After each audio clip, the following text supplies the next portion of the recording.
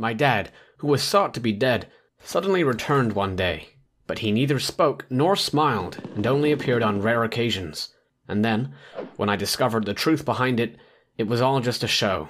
Let's listen to my story. I'm Marcus. This story happened 10 years ago when I was an 8-year-old kid. My dad, Casper, who was also my idol, was a wonderful, warm, family-oriented person. He was a long-haul truck driver. Each of his journeys usually took weeks or even months to return. However, he always tried to spend as much time as possible with my mom and me, always chatting and playing with me. My father had a close friend named Abe. He also worked as an interstate driver with my dad. They always went together on long-haul journeys.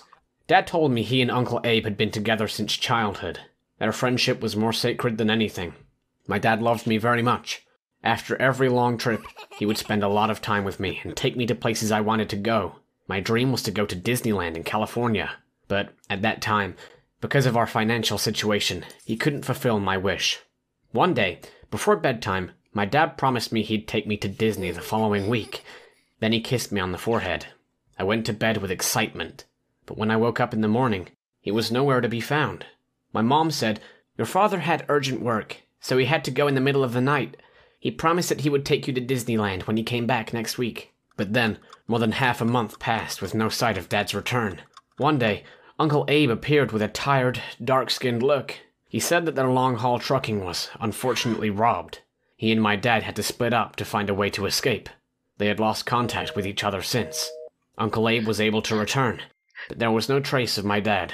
I just thought maybe Dad was busy, and would try to get home soon, because he promised to take me to Disneyland. After a while, I accidentally saw Uncle Abe talking privately with my mom on the balcony. My mom burst into tears and leaned her head on him. They hugged for a long time. What's that? Aren't they being a bit too intimate with each other? I was furious, thinking that perhaps Uncle Abe took advantage of my dad's absence to flirt and get close to my mom. I rushed toward them and hit Uncle Abe with all my might. It took my mom a hard time to stop and comfort me. Only then did I give up, but ever since then, I held a terrible grudge against Uncle Abe. During the following days, I sat stubbornly in front of my house and hugged the toy car my dad gave me while waiting for him to return. I had a strong belief that Dad was out there and hadn't come back yet. Those days, Uncle Abe, the man I hated most in the world, still visited us very often. Every time I saw him, I screamed, cried, and refused to let him in my house. Every day, I prayed and said to my car toy, "Daddy, you will return to me, right?" I kept waiting like that for more than 2 months. Indeed, not long after, my wish was granted. While I was waiting on the porch as usual, in the distance, a familiar figure was approaching me. It was Dad. It was definitely him. I kept calling out, "Dad! Daddy's back!" Then ran to the man's side. He also ran to me, then sat down, spreading his arms wide so that I could swoop in. I hugged him tightly. He was so different. Dad was really thin. Perhaps he was lost and had struggled to find his way back. I was extremely happy and hugged him for a long time. I talked about many things and asked where he was all that time. But strangely, he just looked at me silently and said nothing. It was not like him at all. My dad always talked and joked with me all the time. I tried to shake him.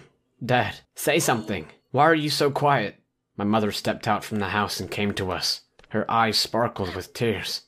"Maybe your father just went through a shock. Please let him rest." That night, Dad took me to the bedroom as usual, but he didn't tell me any bedtime story. He gently kissed my forehead and wished me good night. The next morning, I woke up. The first thing I did was to look for him, but again, he disappeared without saying goodbye. My mom comforted me and said that Dad had to leave for work again, and from then on, he wouldn't come home so often anymore. It went like that for a while. My dad only returned once every few months on major holidays of the year. As for me, all I could do was patiently wait. He still didn't talk or laugh, just quietly listened every time I told him my story. However, he still spoiled me with all the toys I wanted like he used to. That summer, he even took me to Disneyland as promised, but he remained silent all that time. I loved my dad, but it was also frustrating when he was always away. I wanted him to stay home more. Sometimes I even wondered if my dad really went to work, or if he went somewhere else. One day, on a rare occasion of my dad's return, I pretended to be asleep after he had put me in bed and gave me his usual forehead kiss. Sure enough, after that, he left the house.